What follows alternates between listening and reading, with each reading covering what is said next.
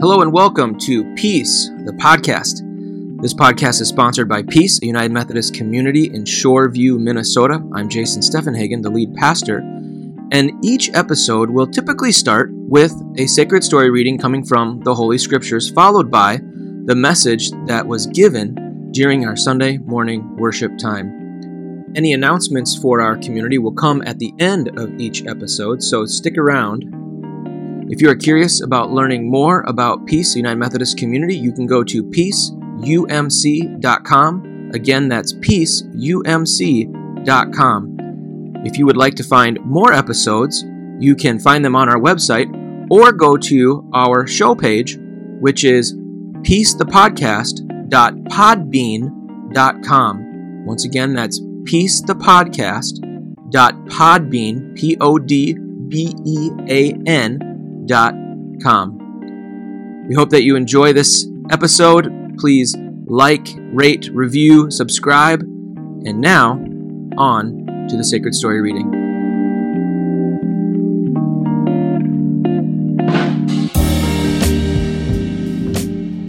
A couple things before we dive in.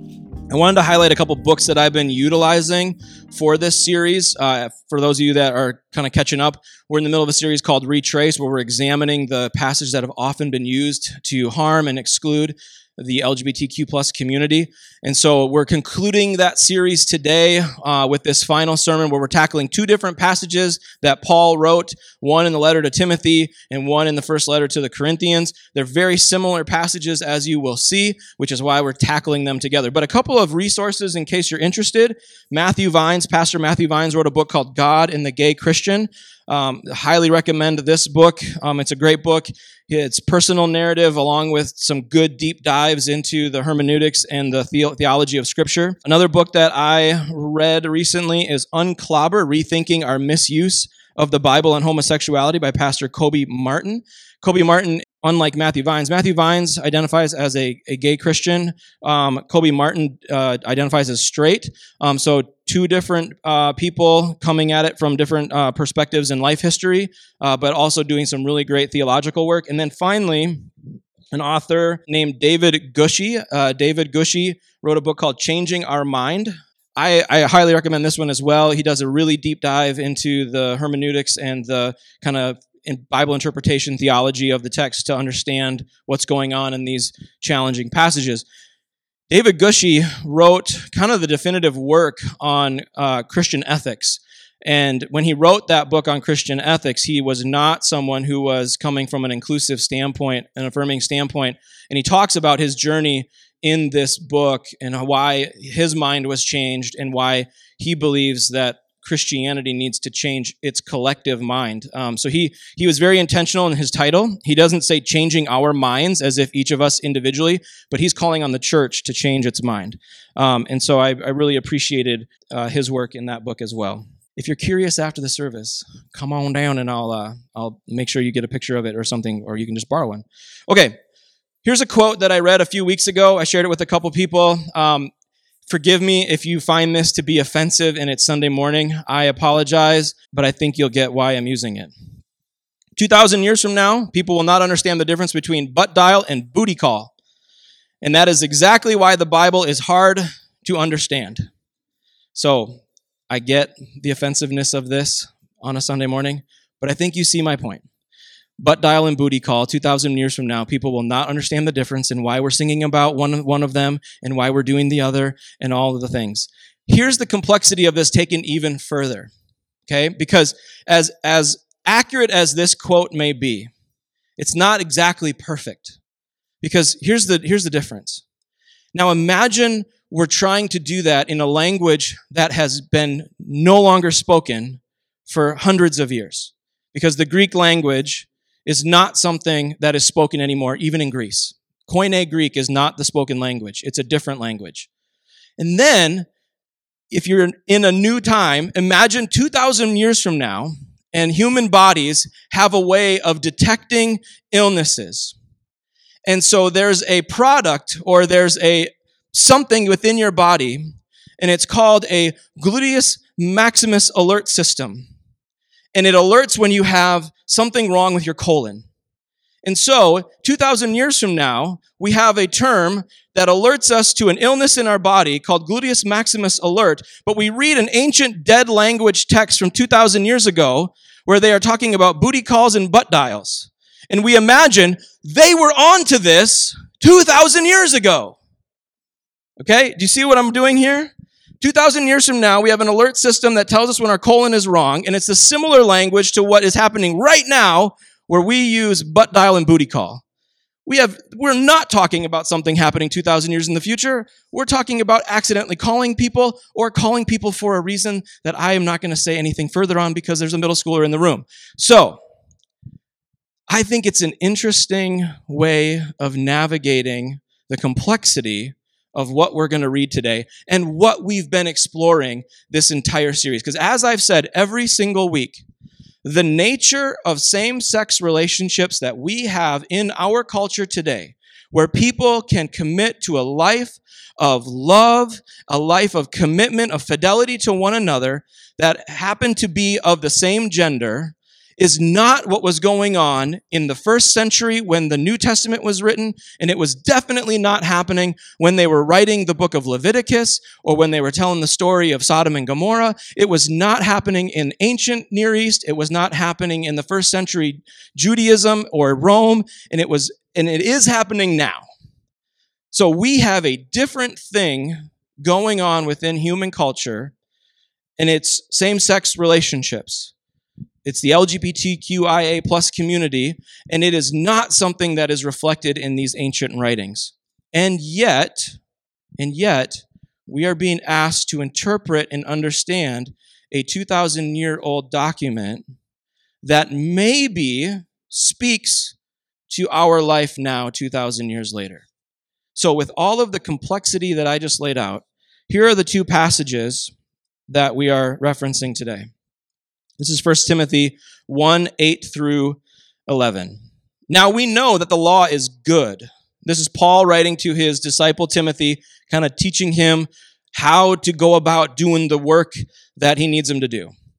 We know that the law is good if one uses it legitimately. This means understand the law is laid down not for the righteous, but for the lawless and disobedient, for the godless and sinful, for the unholy and the profane, for those who kill their father or mother, for murderers, the sexually immoral, men who engage in illicit sex, slave traders, liars, perjurers, and whatever else is contrary to the sound teaching that conforms to the glorious gospel of the blessed God with which I was entrusted. Now, you notice the little letter C there. I left that in because that's a notation by the people translating to look at the footnote. We're going to get to the footnote in a minute, but I wanted you to know it's there. Here's the second passage for today. 1 Corinthians 6, 7 through 10. The very fact that you have lawsuits among you means you have been completely defeated already. Why not rather be wronged? Why not rather be cheated? Instead, you yourselves cheat and do wrong. And you do this to your brothers and sisters. Or do you not know that wrongdoers will not inherit the kingdom of God? Do not be deceived. Neither the sexually immoral, nor idolaters, nor adulterers, nor men who have sex with men, nor thieves, nor the greedy, nor drunkards, nor slanderers, nor swindlers will inherit the kingdom of God. And notice the notation next to that passage as well, the little letter A. The interpreters of this passage are trying to point us to a footnote to say what's going on here. And here's the interesting thing about the footnote in 1 Timothy and the footnote in 1 Corinthians. The footnote is, these are complex words that we don't really understand how to translate. It's literally what's in there. It's like, these are complicated, we don't quite get them. So the question then becomes, what are those words, and why have those words been used to exclude or to harm the LGBTQ plus community? So let's dive into those words, because the pattern for today is, why are those words used to exclude people? Let's understand what's going on. Then we're going to ask the question, well, what could those words be pointing to that isn't exclusionary of how people are doing relationship today? And then, if it's not that, then what's Paul actually doing in these passages? Okay, what good are these passages? If they're not meant to be exclusionary, if something else is going on, then what's the good? What's the lesson? What are we going to learn from these passages? So that's the three part. What's going on in these words? and why people interpreted them this way, what could they mean, and how could that make us learn something new? The first word, malakoi. Everyone say malakoi. Malakoi. It means soft. Sometimes it's translated as effeminate. Sometimes it's translated as lazy. The idea here is that in the first century, as Paul's writing, there's a sense that certain people in the community are not holding up their end of the bargain. They're not living into who they're supposed to be. Now, some have translated this as a sense of a person who's taking on an effeminate personality and is subjecting themselves to dominance by someone else. And so it was seen as the receptive partner in the relationship. And so it was not looked highly upon. And that's why some have translated this word or used this word to say, see, this is where same-sex relationships is seen in the Bible as not okay, because if you're seen as soft, effeminate, then you are wrong. You are not doing what God wants you to do. When in fact, the word just means someone who is not maybe living into the cultural expression of what a man was supposed to look like in the first century. It means someone who is maybe not holding up their end of the bargain when it comes to how they're entering into community. They're being a little lazy. They're not championing people. They're not putting in the hard work. And so how we translate this and how we understand what's going on in the first century matters. So the second word for us today, this one's a fun one, everybody. You ready? Arsenokoitai. Everyone say arsenokoitai. Arsenokoitai. Good job. You guys did great. That was wonderful. Okay, so in 1 Timothy, we only had the word malakoi. That was the word being used in that passage. In the 1 Corinthians passage, we have both malakoi and arsenokoitai. We have both words. And so some translators, some people understand that maybe what Paul was doing is he was talking about effeminate people or soft people or people that were the receptive partner, and that Paul was kind of shooting down that being a sexual expression. That's what's going on in 1 Timothy. And then here in 1 Corinthians, Paul's saying not only is the more effeminate one, the receptive partner, but also he uses this word, arsenokoitai, and it literally translates to arsen. Arsen means male, and koitai means bed, so a male bed. And so that's where the translators have used this term to say homosexuality. So if you were to read the NIV, the New International Version of the Bible, it doesn't say men lie with men, it just says homosexuality. And so that's a very literal translation of the term. And the question is, well, is that the best way to translate this term? Because this term is actually very rarely used, not only in the Bible, I think this is the only instance where it's used, but it's also very infrequently used in first century writings or even in the centuries surrounding the first century. We don't see a lot of people using this word very often. So what could this word mean? And one author suggests, well, if you want to find out what this word means, you probably should look at the way it was used in other contexts, in other ways.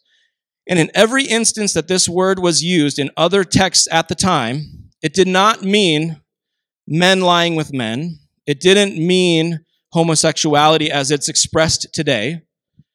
What it meant was economic exploitation. And sometimes economic exploitation with a sexual nature to it.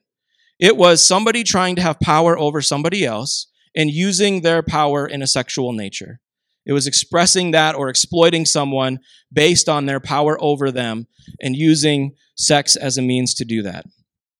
Oftentimes, this word had nothing to do with sex. It was just if you were economically exploited by someone else, it was in a list of other ways that you would exploit someone or that you would try to gain power over them. And it had nothing to do with sexual expression. And so for our authors today to come along and use men lying with men or homosexuality as the translation, it's really not accurate, not only to how it should have been translated back then, but definitely not to how it should be translated now.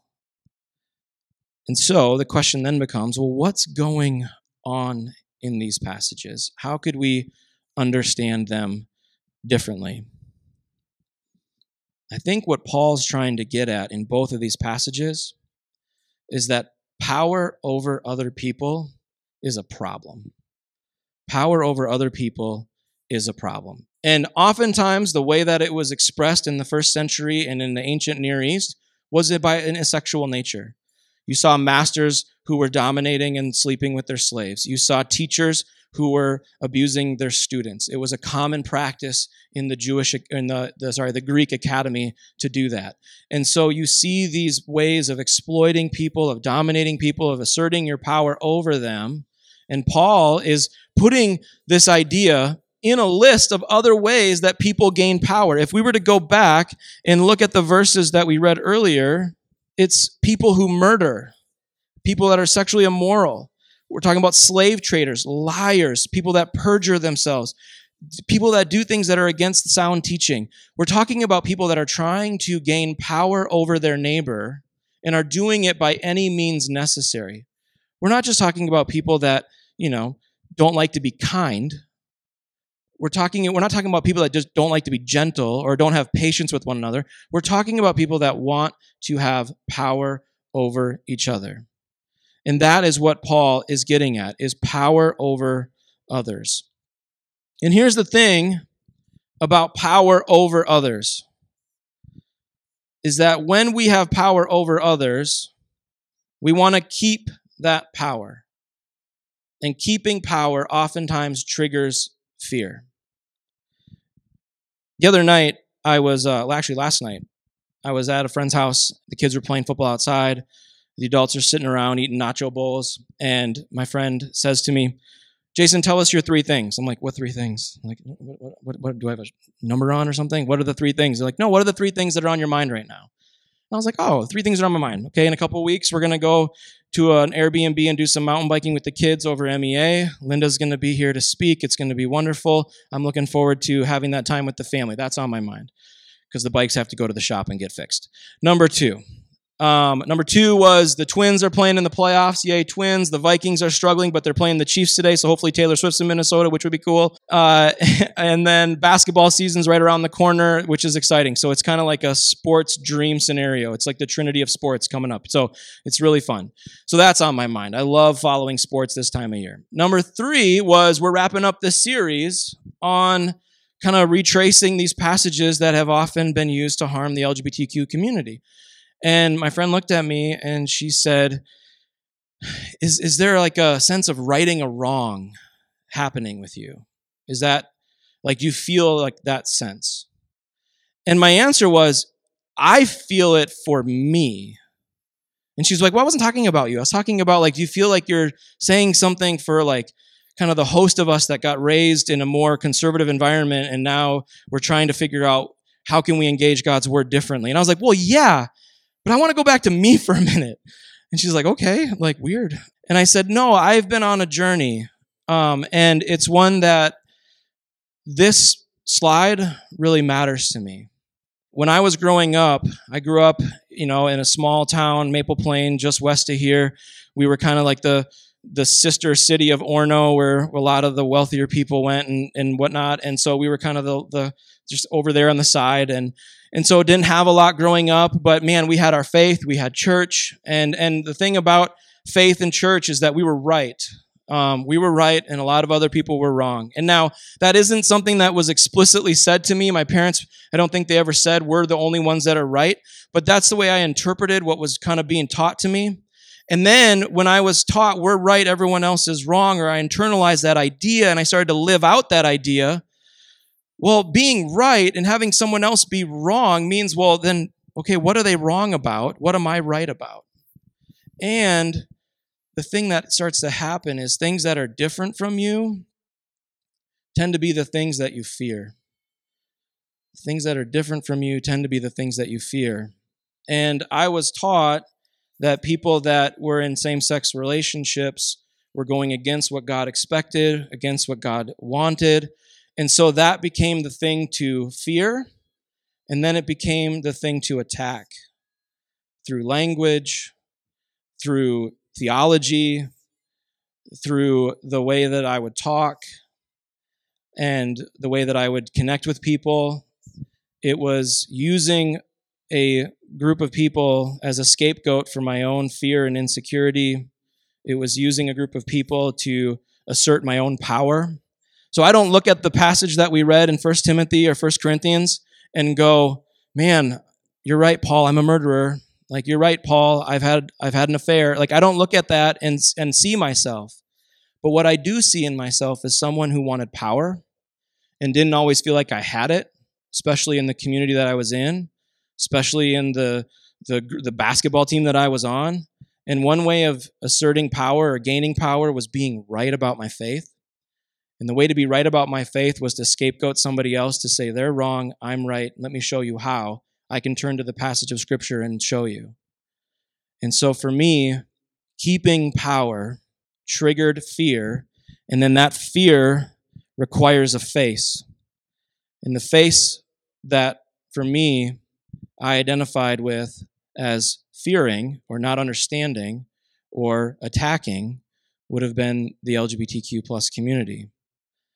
It's something that over the course of my time in studying Scripture and theology, I've really wrestled with. I actually asked myself when I first started here, will I ever say this?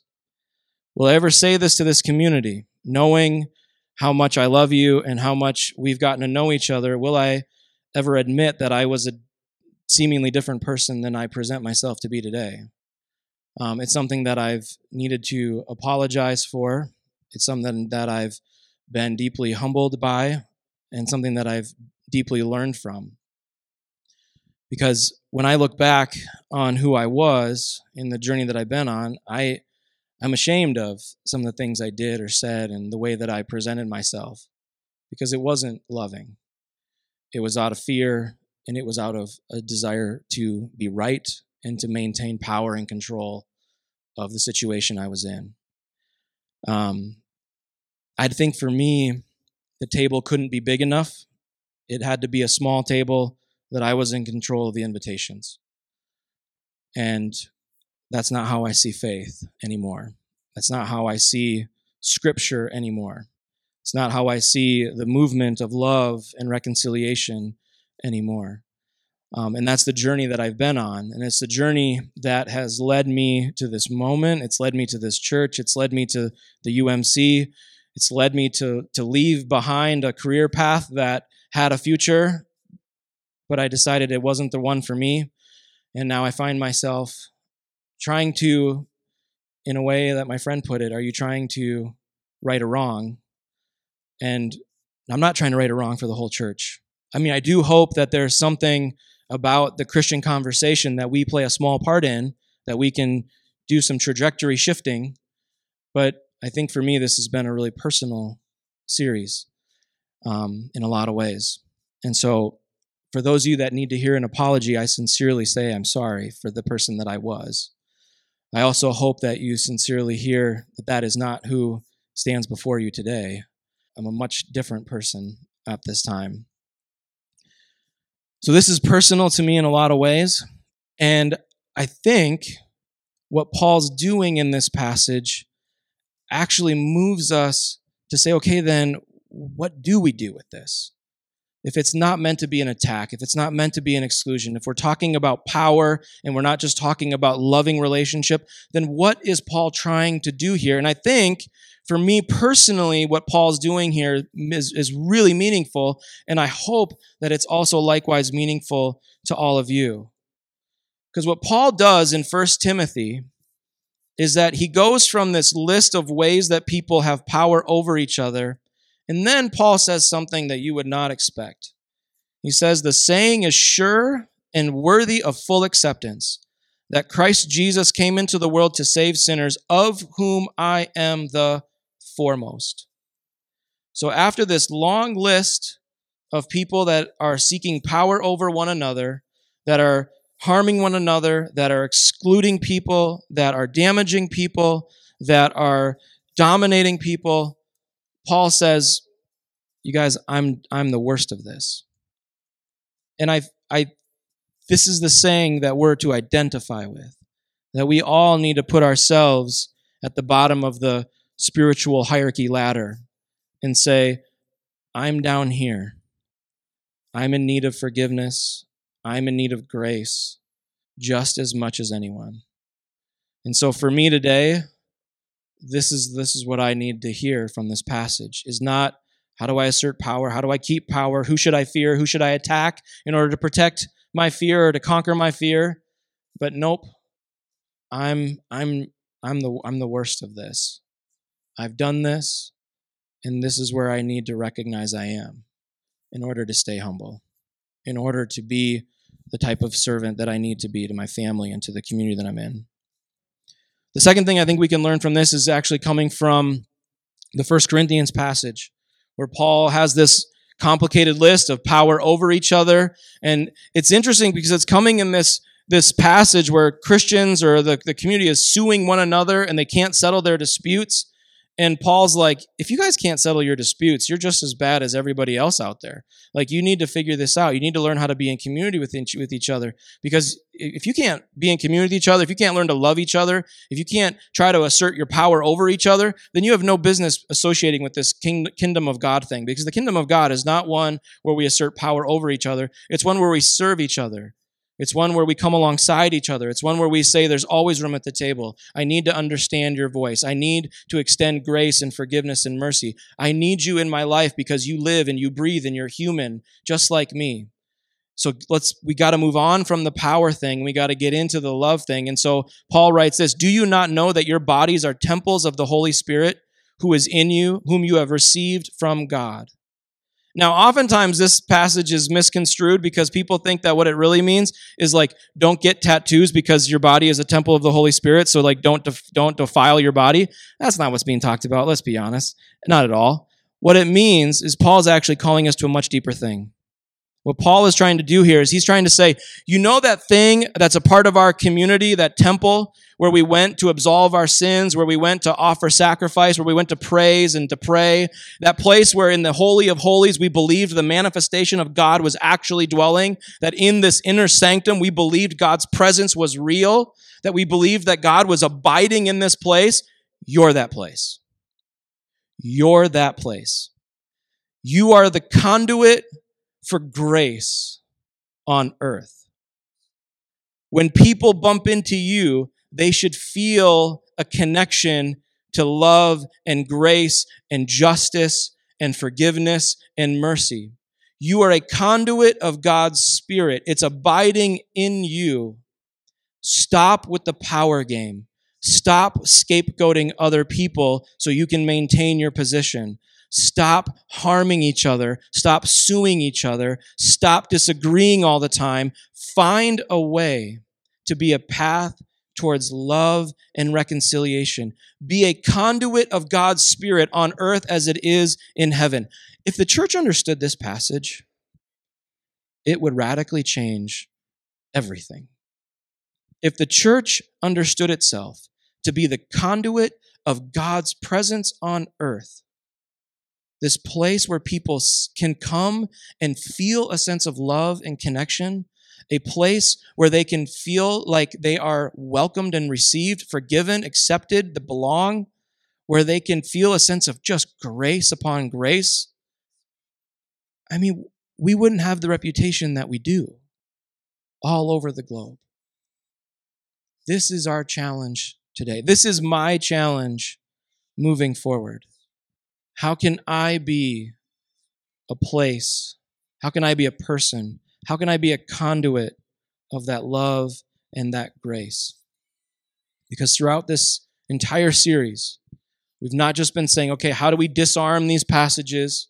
How do we maybe see them differently? But what are these passages teaching us?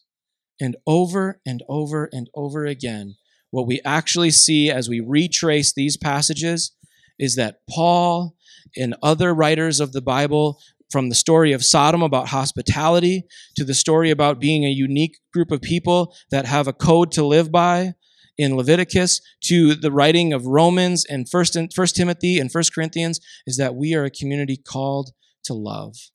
We're a community that's called to offer belonging. We're a community that's saying, you know what? I've done wrong. I've missed the mark. I've been a sinner. I'm in just as need of grace as anybody. And because of the grace that's offered to me, because of the love that's been given to me, I now can become a conduit of that. I can now be a place where the Spirit dwells, and that when people meet me, hopefully, they're met by love. Hopefully, they're met by grace. Hopefully, they're met by belonging. I hope that's who we are becoming. Not already became, but we are always in the process of becoming as a body, as a church, and as individuals. Let's pray. God of a complicated scripture, God of a scripture that we are constantly trying to understand and unpack, especially when language is challenging and 2,000 years go by and we have no idea what's being talked about. And we try to apply meaning and it can be harmful. God, help us to not use the Bible to keep our power, to protect ourselves. Help us to not give in to fear. But instead, God, help us to be humbled. Help us to recognize that we are in just as much need of grace as anyone. Help us to recognize that because of grace, we can extend grace. That because of love, we can become love. That because of forgiveness, we can be people of mercy. So God, move us to be that type of place. Help us to be people of belonging and people of peace. In Christ's name we pray. Amen.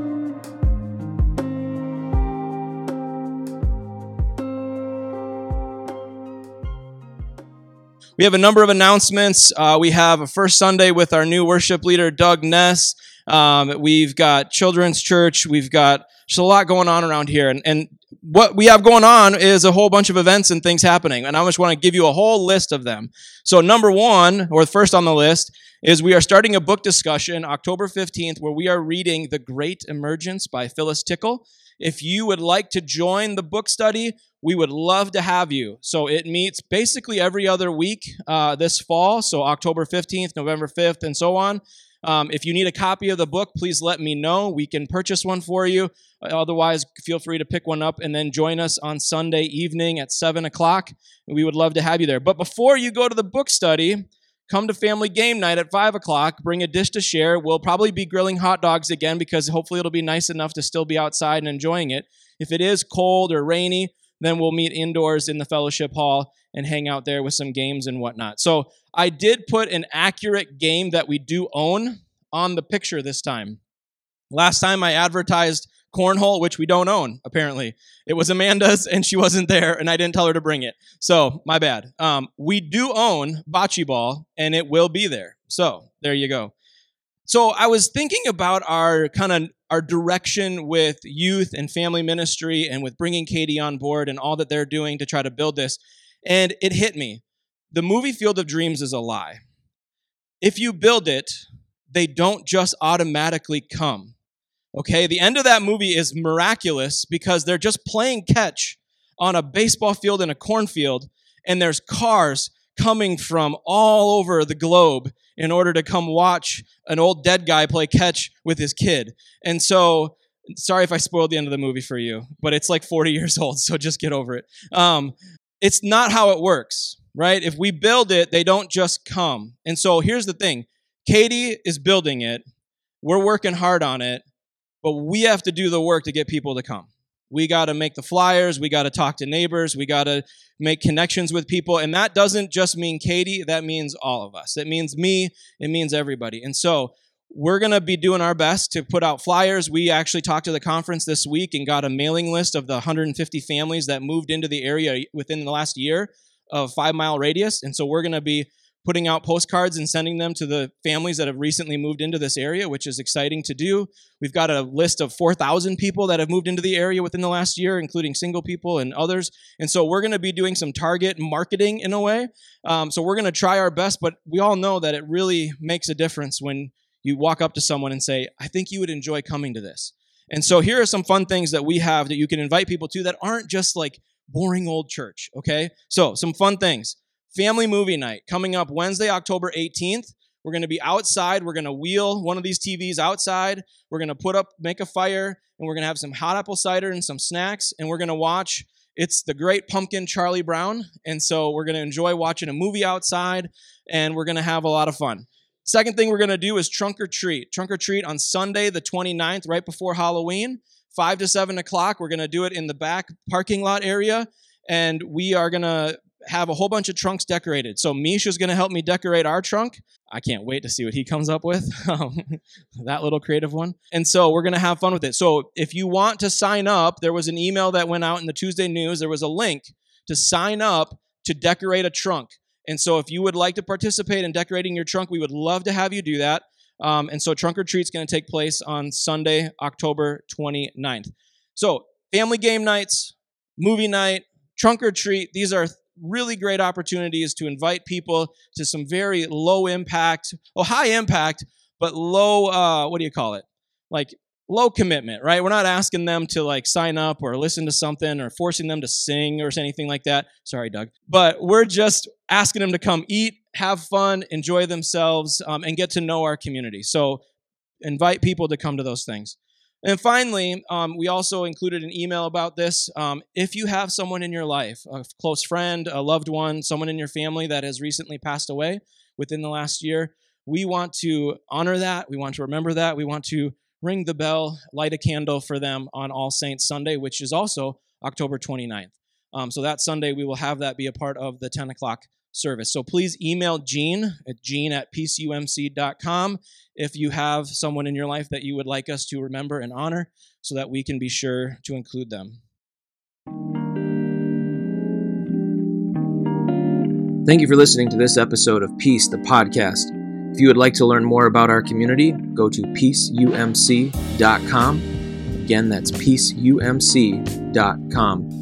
For more episodes of this podcast, you can go to our website or go to the show page, peacethepodcast.podbean.com. Again, peacethepodcast.podbean.com. May you experience the love of God, and may you have peace.